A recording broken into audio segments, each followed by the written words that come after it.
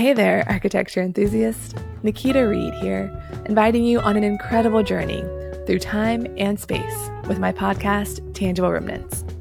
Historic preservation and sustainability? Let's go ahead right now and debunk the myth that they are opposites. In fact, they are two sides of the same coin, shaping our collective future. In a work environment, it has been challenging because I've had to probably do more than double just to make sure that I quote unquote fit in. But the environments that have allowed me to do me on the front end, I've been extremely successful. You look at all these PhDs, they've built that on the backs of our elders. Absolutely. What they consider themselves to be experts at is what they've worked with us to achieve.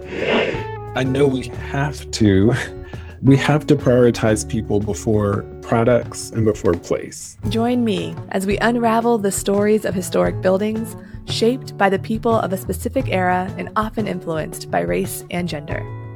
These tangible remnants are windows into our past and guideposts for the future.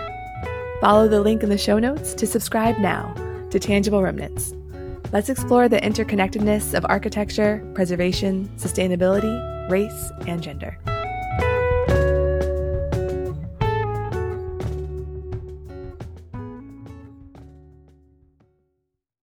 Hi, Fada. You're on recording with the She Built Podcasters. Oh my gosh. You are on the air. What can I do for you? We would like to know how would you say in French the last name Combaz? Combaz. See, you pronounce the Z.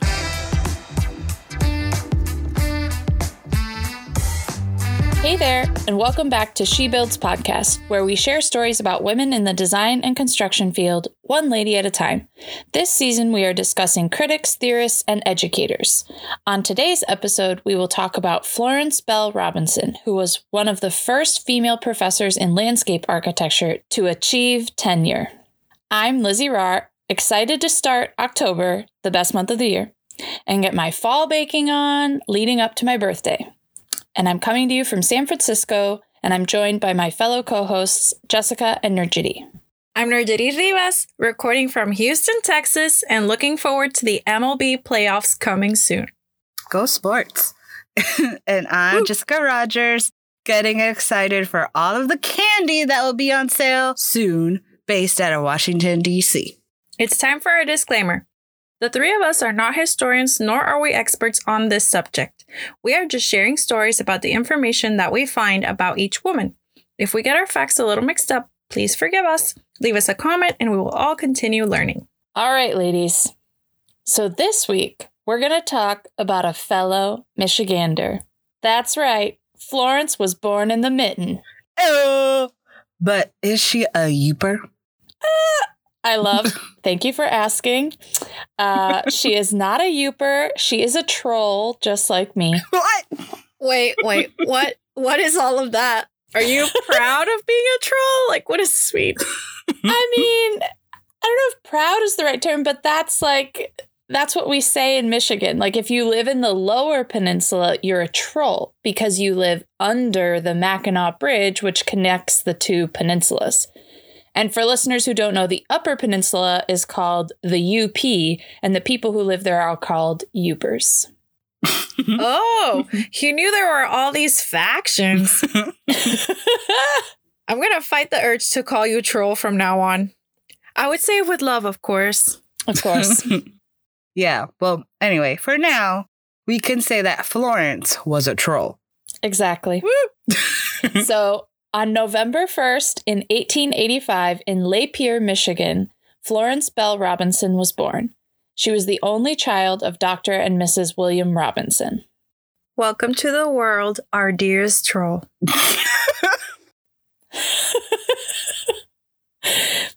Indeed. So I wasn't able to find out a lot about her childhood, unfortunately. So our story is going to start when she attends Kalamazoo College in Kalamazoo, Michigan, for a bachelor's degree in philosophy, which she got in 1908. Oh, we know Kalamazoo. Shout out to all the Hornets out there, especially to wonderful supporter of this show, Leah Vondracek. Yeah. All right. So it might not surprise you, ladies, that Florence was a bit of an overachiever. She wouldn't be on our show if she wasn't. Right. Yes. Well, she decided to get a second bachelor's degree in philosophy from the University of Chicago by taking correspondence and summer courses. And she was also fluent in French and German.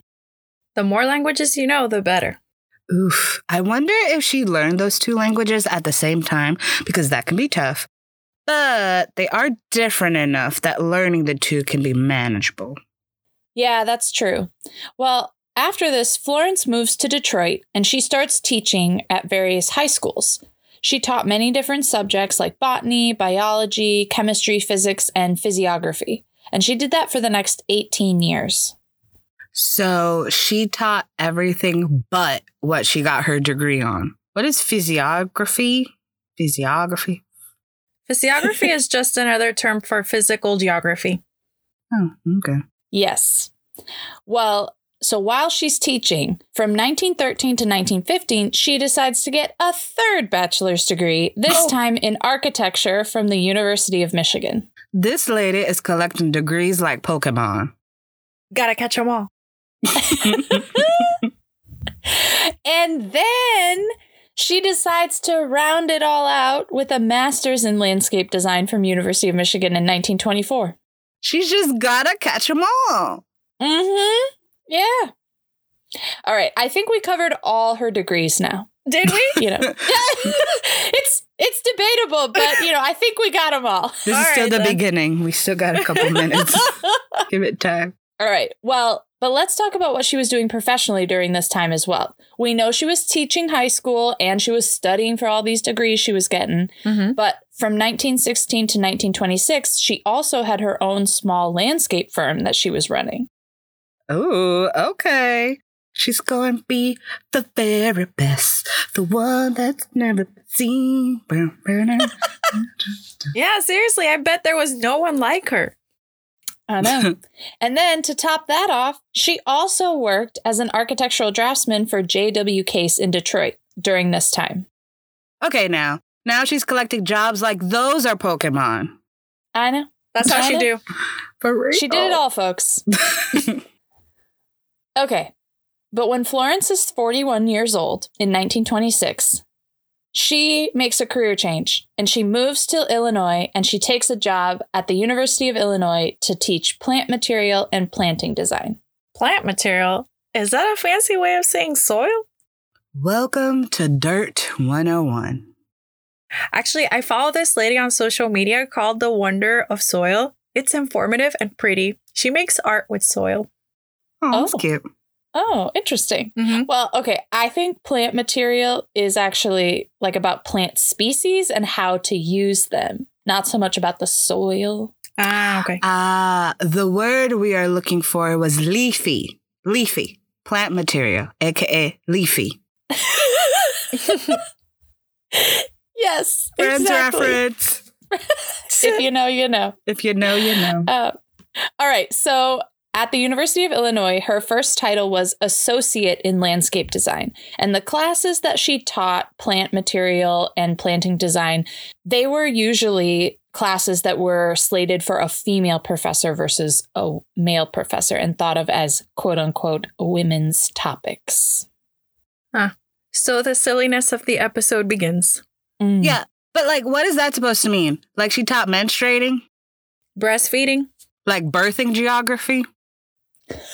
Basically all vagina and boob topics. Yep. Mm-hmm. Though I think men talk about that more than we do, actually. Ooh. So maybe they're men's topics too.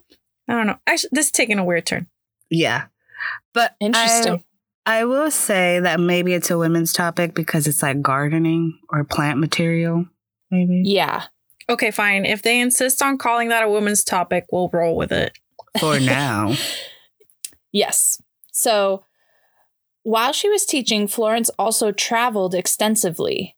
And especially in the late 20s and 30s, she went all over Europe. She went to China and Japan and Korea, Guatemala, and the Western U.S. All of these travels were a great influence on her teaching, and she developed a really extensive knowledge of Chinese garden design and various plant varieties from all over the world. Ooh, that sounds like fun. Take us trolling with you, Florence. Troll on. I don't know that that's what we say, but you can try and make it a thing. Yeah. So she ended up translating an article by a French author, Guibert Combaz, titled The Imperial Palaces of Peking. And on her second trip through China and Japan, she brought back a collection of 800 hand-tinted glass lantern slides, which were an incredible resource not only for landscape specifically, but also for other fields such as history, sociology, anthropology, etc. Because she also focused on photos of daily lives and traditions of the local people. And many of the places that she photographed were then destroyed by earthquakes or war, and these are some of the few records of them. Ooh, that's so sad that those places were destroyed. But I guess good that she was there to photograph them and preserve that memory. Yes, time and time again, the importance of documenting continues coming up on these stories. Julie Morgan. Like, one gripe with her. I'm telling you, when I see her in heaven, I'm gonna be like, do you have regrets? Like, little girl, I have regrets for you. All right. Well, let's talk about women and the landscape architecture profession and education at this time. So landscape architecture was somewhat seen as socially acceptable as a profession for women to enter because it was maybe more quote unquote domestic. And I think we kind of mentioned that when we were talking about the topics that she taught and those being, and I think one of you said something about like, oh, gardening. And I think that's kind of, it became associated a little bit with that. However, during the 20th century, we see women starting to study landscape architecture, and we see female schools for landscape architecture opening up, like the Lothrop School or Cambridge School, which were created because the Harvard GSD did not accept women. This reminds me a little bit of how interior design can be seen as too. Like I would clump landscape and interior as like a as a female profession, but I still don't get it. Design isn't exclusive to a certain gender. Yeah. Yeah. Or in some ways it has been for a long time, which is the problem. Yeah. So I would say design shouldn't be exclusive to a certain gender, but it will continue to be unless we work towards a goal that it's not. Yeah. Well, nothing should be exclusive to any gender, but alas, we are here. Alas. All the show references today. If you know, you know. Yeah. So the University of Illinois was actually a co-ed school and allowed women into its program. So many women would go to these various schools and then they'd get out of school and you can probably guess what happened. Ring before spring, get married, and have babies. Or no one would hire them. Oh, yeah, true. Yes, the second one. So finding work in offices, which were primarily male-run and male-dominated, proved difficult, even though this profession was thought of as appropriate for women. So many of these women went to start their own firms, and they were able to have pretty successful careers. And a few notable University of Illinois female graduates who did this were Annette Hoyt-Flanders and Florence Yock, who I know we mentioned on Beatrix Farron's episode. In your face! Also, this reminds me of last week's episode, Carol, because, you know, she started her own landscape architecture firm, too. This is a path many of our ladies have been forced to take. Yeah. Yeah, that's true. So there was a path for success for these women who studied landscape architecture by starting their own firm, like we talked about. However, in the professional academic world of landscape architecture, a woman getting tenure, let alone on the tenure track as a professor, was not common at all. And the book I was reading said that prior to the 1970s, they think that University of Illinois might have been the only co-ed university to employ women in a tenure track position in landscape architecture. You know, I don't have those numbers in front of me currently, But I think this can be similarly said today, too, when it comes to academia. And not just landscape architecture either, but like in general, architecture, engineering. Really? To this day? Yeah. Oh, yeah. And it's not just women getting tenure either. We're talking about professors of color, too. Those numbers are low. That's terrible. Yeah. Well, Florence was the one who broke the mold when she became the first woman to be put on the tenure track at University of Illinois in 1929 when she was hired as an assistant professor. She would achieve the rank of associate professor in 1946 after 17 years. And finally, she got to be a full professor in 1951, which was only 2 years before she retired. OMG. I don't even know how to react to that. That's so awesome, though, despite all of the hardship that it had to be the first of anything. And I've heard how hard it can be to get tenure in general. But I wonder if it's the same in other industries or if it's just like a design profession thing. It just took too long. It did. Yeah, no, for sure. But I mean, it sounds like she was still 20 years ahead of most women getting tenure, which is kind of crazy also. Yeah. Well, there wasn't a ton of opportunity for Florence to get much work through her own private practice in Champaign-Urbana at that time. So Florence really focused on publishing and academic work when it came to her knowledge of plants. I'm glad she found a way to make lemonade with life's lemons. Quote unquote plant material you did there. Wink, wink, nudge, nudge. Get it, lemonade. But yeah, put that tenure track into work. Because the stories that I hear are that tenure professors are those that are heavily published. So, yeah, makes sense. Yeah. So actually, when I was looking for information about Florence, I did a search in Google Books to see if anything was written about her. And almost all of the results were her own books that she had published. It was all like author Florence Bell Robinson. I was like, no, I want a book about her, not by her. But she published so many books about various types of plants and landscape topics. There were so many. Nice. That's a cool, humble brag, though. Right? Her work. Yeah. She also wrote many articles for various periodicals, and she created an index system of plants that eventually was made commercially available in 1932, and it was called Deciduous Trees, Deciduous Shrubs, and Conifers. And eventually it was published as a book called Tabular Keys for the Identification of the Woody Plants, and it was used in many other Midwest schools. I don't know why, but that sounds like a cool band name. Tubular. Oh, wait. Tabular. Totally tabular. Oh, no. What? It was right there. We went there. Had to do it. You did indeed. Had to do it. So her first major book was published in 1940, and it was called Planting Design. It became a textbook used by universities because there weren't many books published on the subject at the time. And it became the standard book for plant material courses in the US, Australia, the Philippines, Russia, and England.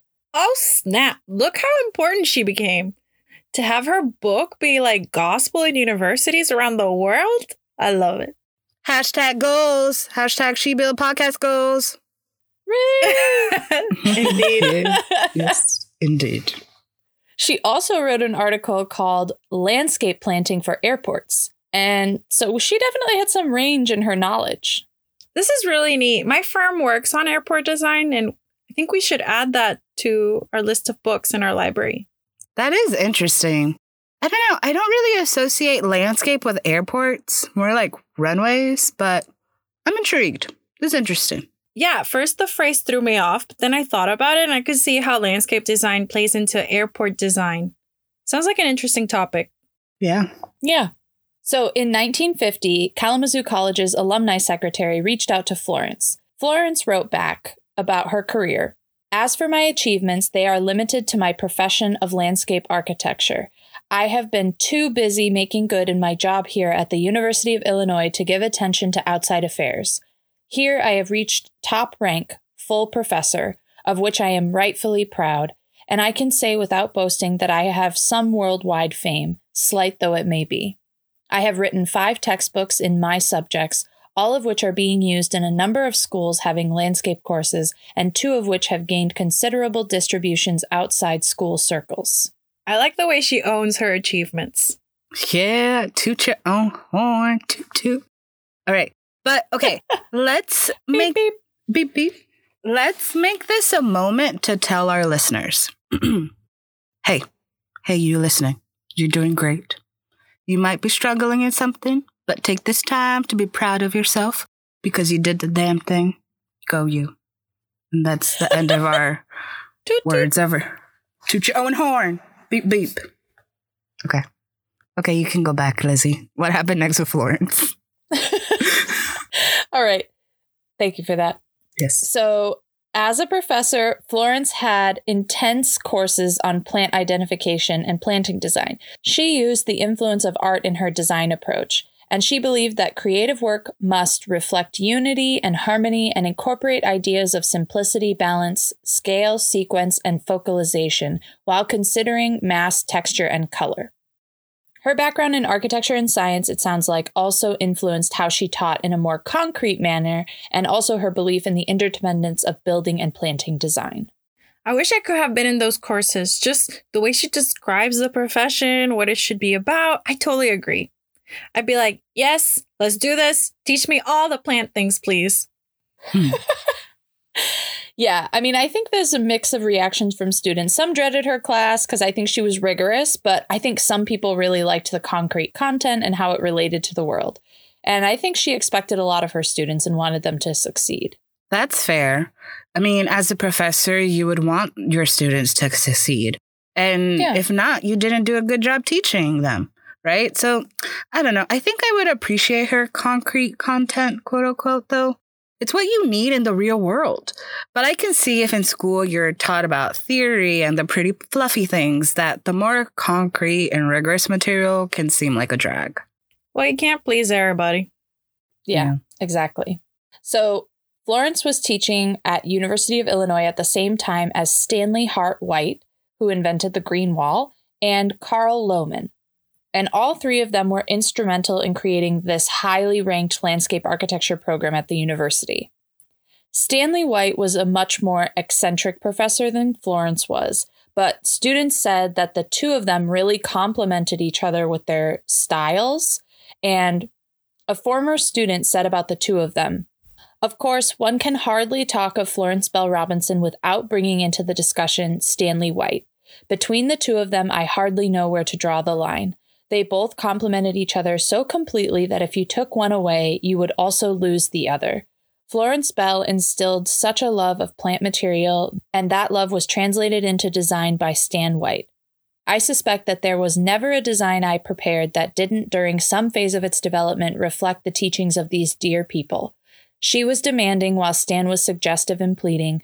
She accepted only excellence and would not tolerate mediocrity. Stan, on the other hand, accepted what the best you could do, and then show you how it could be improved if you really put your mind to it. He made you expand your abilities, while Florence Bell Robinson would only accept perfection. She developed the principles and rules which, if followed, would guarantee that only a perfect design would be the result." I'm really enjoying that Florence is the bad cop in this equation. But in all seriousness, it sounds like she was very passionate about landscape architecture, and she wanted to mold minds to be as passionate as she was and to lead the profession forward. So that's really great. Mm-hmm. Yeah, I mean, it sounds like a perfect combination of learning.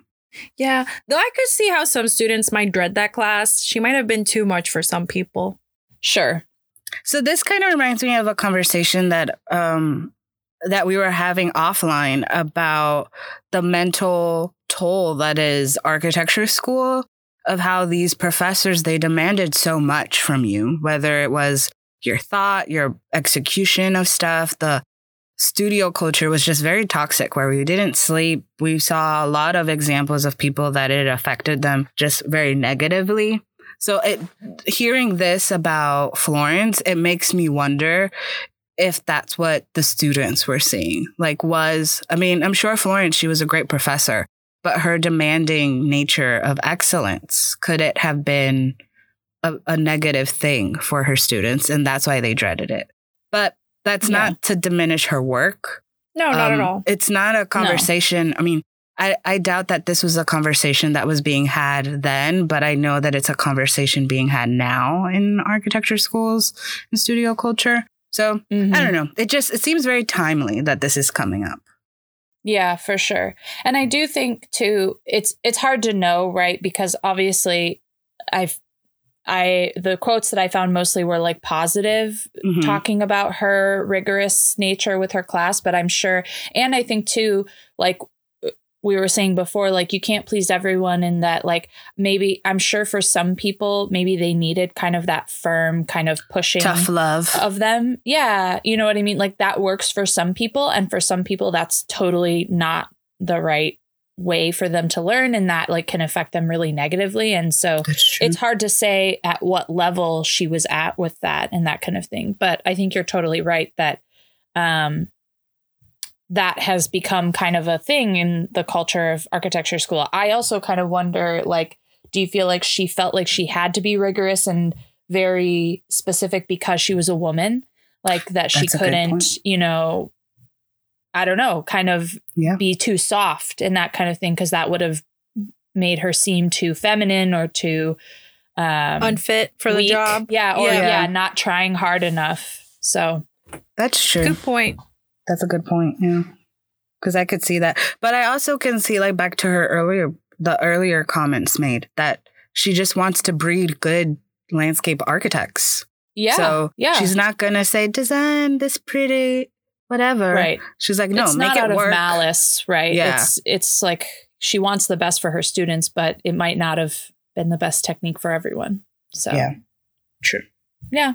Well, over the years, Florence would teach several well-known landscape architects such as Richard Haig, Peter Walker, and Hideo Sasaki, who we mentioned on last week's episode. Yeah.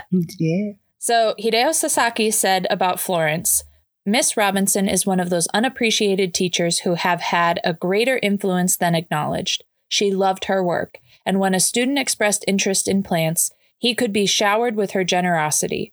Her book, Planting Design, is a classic. She was a pro through and through, and I admired her for it. I really like that our buddy Hideo is making a guest appearance on this episode again, but this time sharing the truth and such great words about his professor and mentor. Yeah, I like that we are learning about her and her influence on Hideo. I was going to say, it's cool because, like, Florence influenced Hideo, and then Hideo influenced Carol. So it's great. Each one, teach one. I love it. So, in addition to teaching at the university, Florence also gave more than 58 talks to various clubs and groups. And in the 40s and early 50s, she did have her own practice, and she designed some 30 small gardens. Where do people find the dang time to be so amazing and do all the things? No TV and no Netflix. Oh, gosh. That's what it is. But, right? There's not enough time in the day. Apparently there is. Clearly. Well, I mentioned before that Florence retired in 1953, 2 years after reaching full professor. She was 68 years old when she retired. Time for bingo? Time to conquer more stuff. Right. Well, yes. What was I thinking? Well, I didn't find a lot about what she did in retirement, but I think she may have kept giving talks occasionally, and she also became more interested in large park and schoolyard design. Lovely. Cute. Yeah. Florence passed away on August 13, 1973 from a stroke in Hendersonville, North Carolina. She was 88 years old. Wow, what an amazing life. Such a pioneer, so passionate, so published, so distinguished, so troll. So troll. Indeed.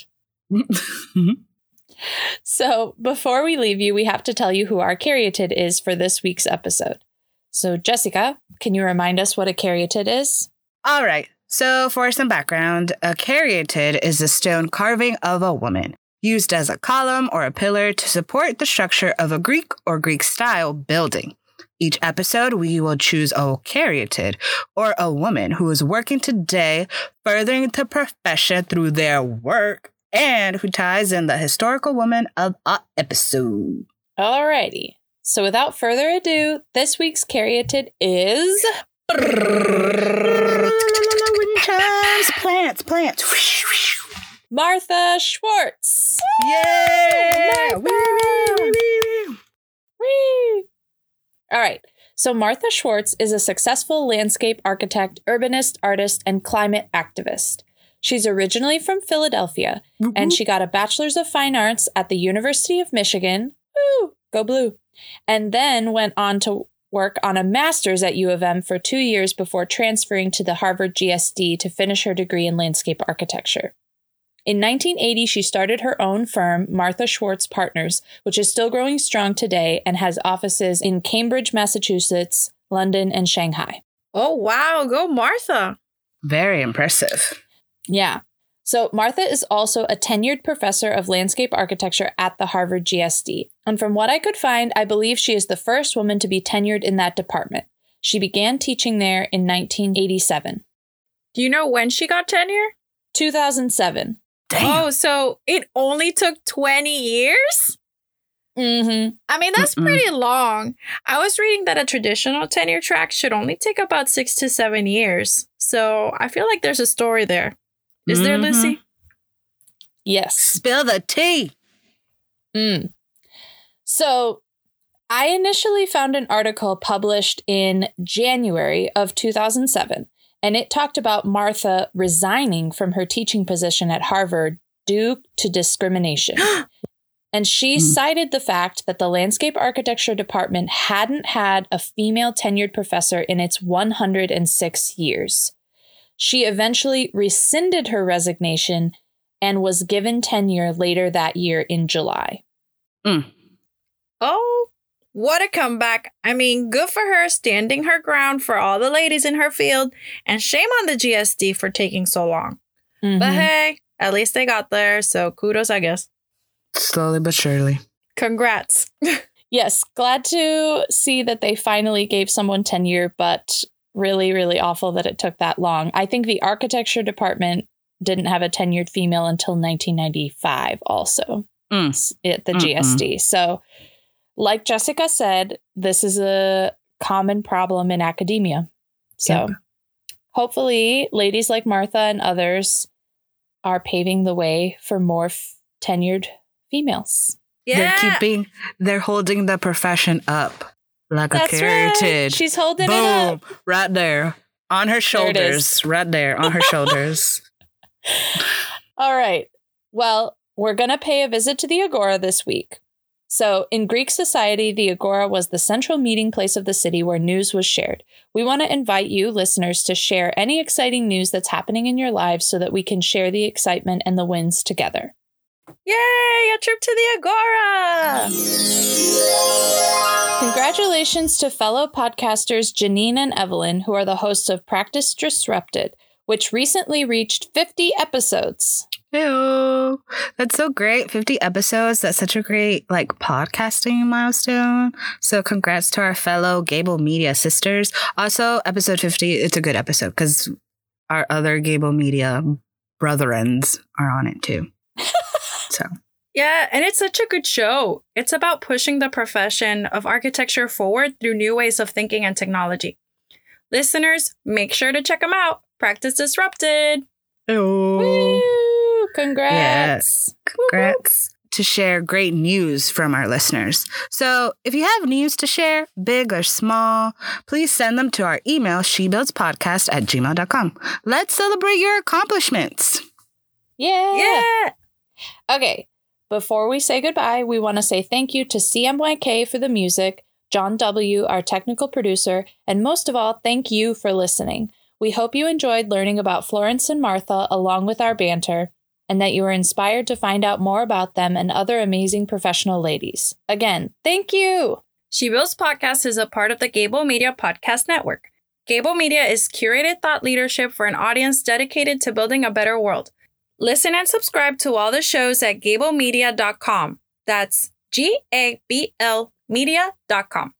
Please let us know what you thought of our episode. If you've enjoyed it, please help us spread the word. Tell your friends, your neighbors, your coworkers, your family members, your landscape architecture professors, your landscape architects, designers, the people that cut your grass. Tell them to give us 5 stars on iTunes, write us a review, and this will all help us reach a wider audience and for more people to learn about these amazing ladies with us. We are excited to hear from you and for you to come back and keep learning about women bosses with us. You can email us your thoughts at shebuildspodcast@gmail.com, leave a comment on our website, shebuildspodcast.com, or follow us on Instagram and Facebook at shebuildspodcast and on Twitter at shebuildspod. Bye! Bye! Adios! Be like a tree and leave. I have to say it. I'm going to say it. I want to do it. So I did it. Ooh. -5 and 5? Yeah, that's what mine are between. Oh, well, but I also feel like I'm always hot. You're the hottest of them all. Yeah. Hottest of them all.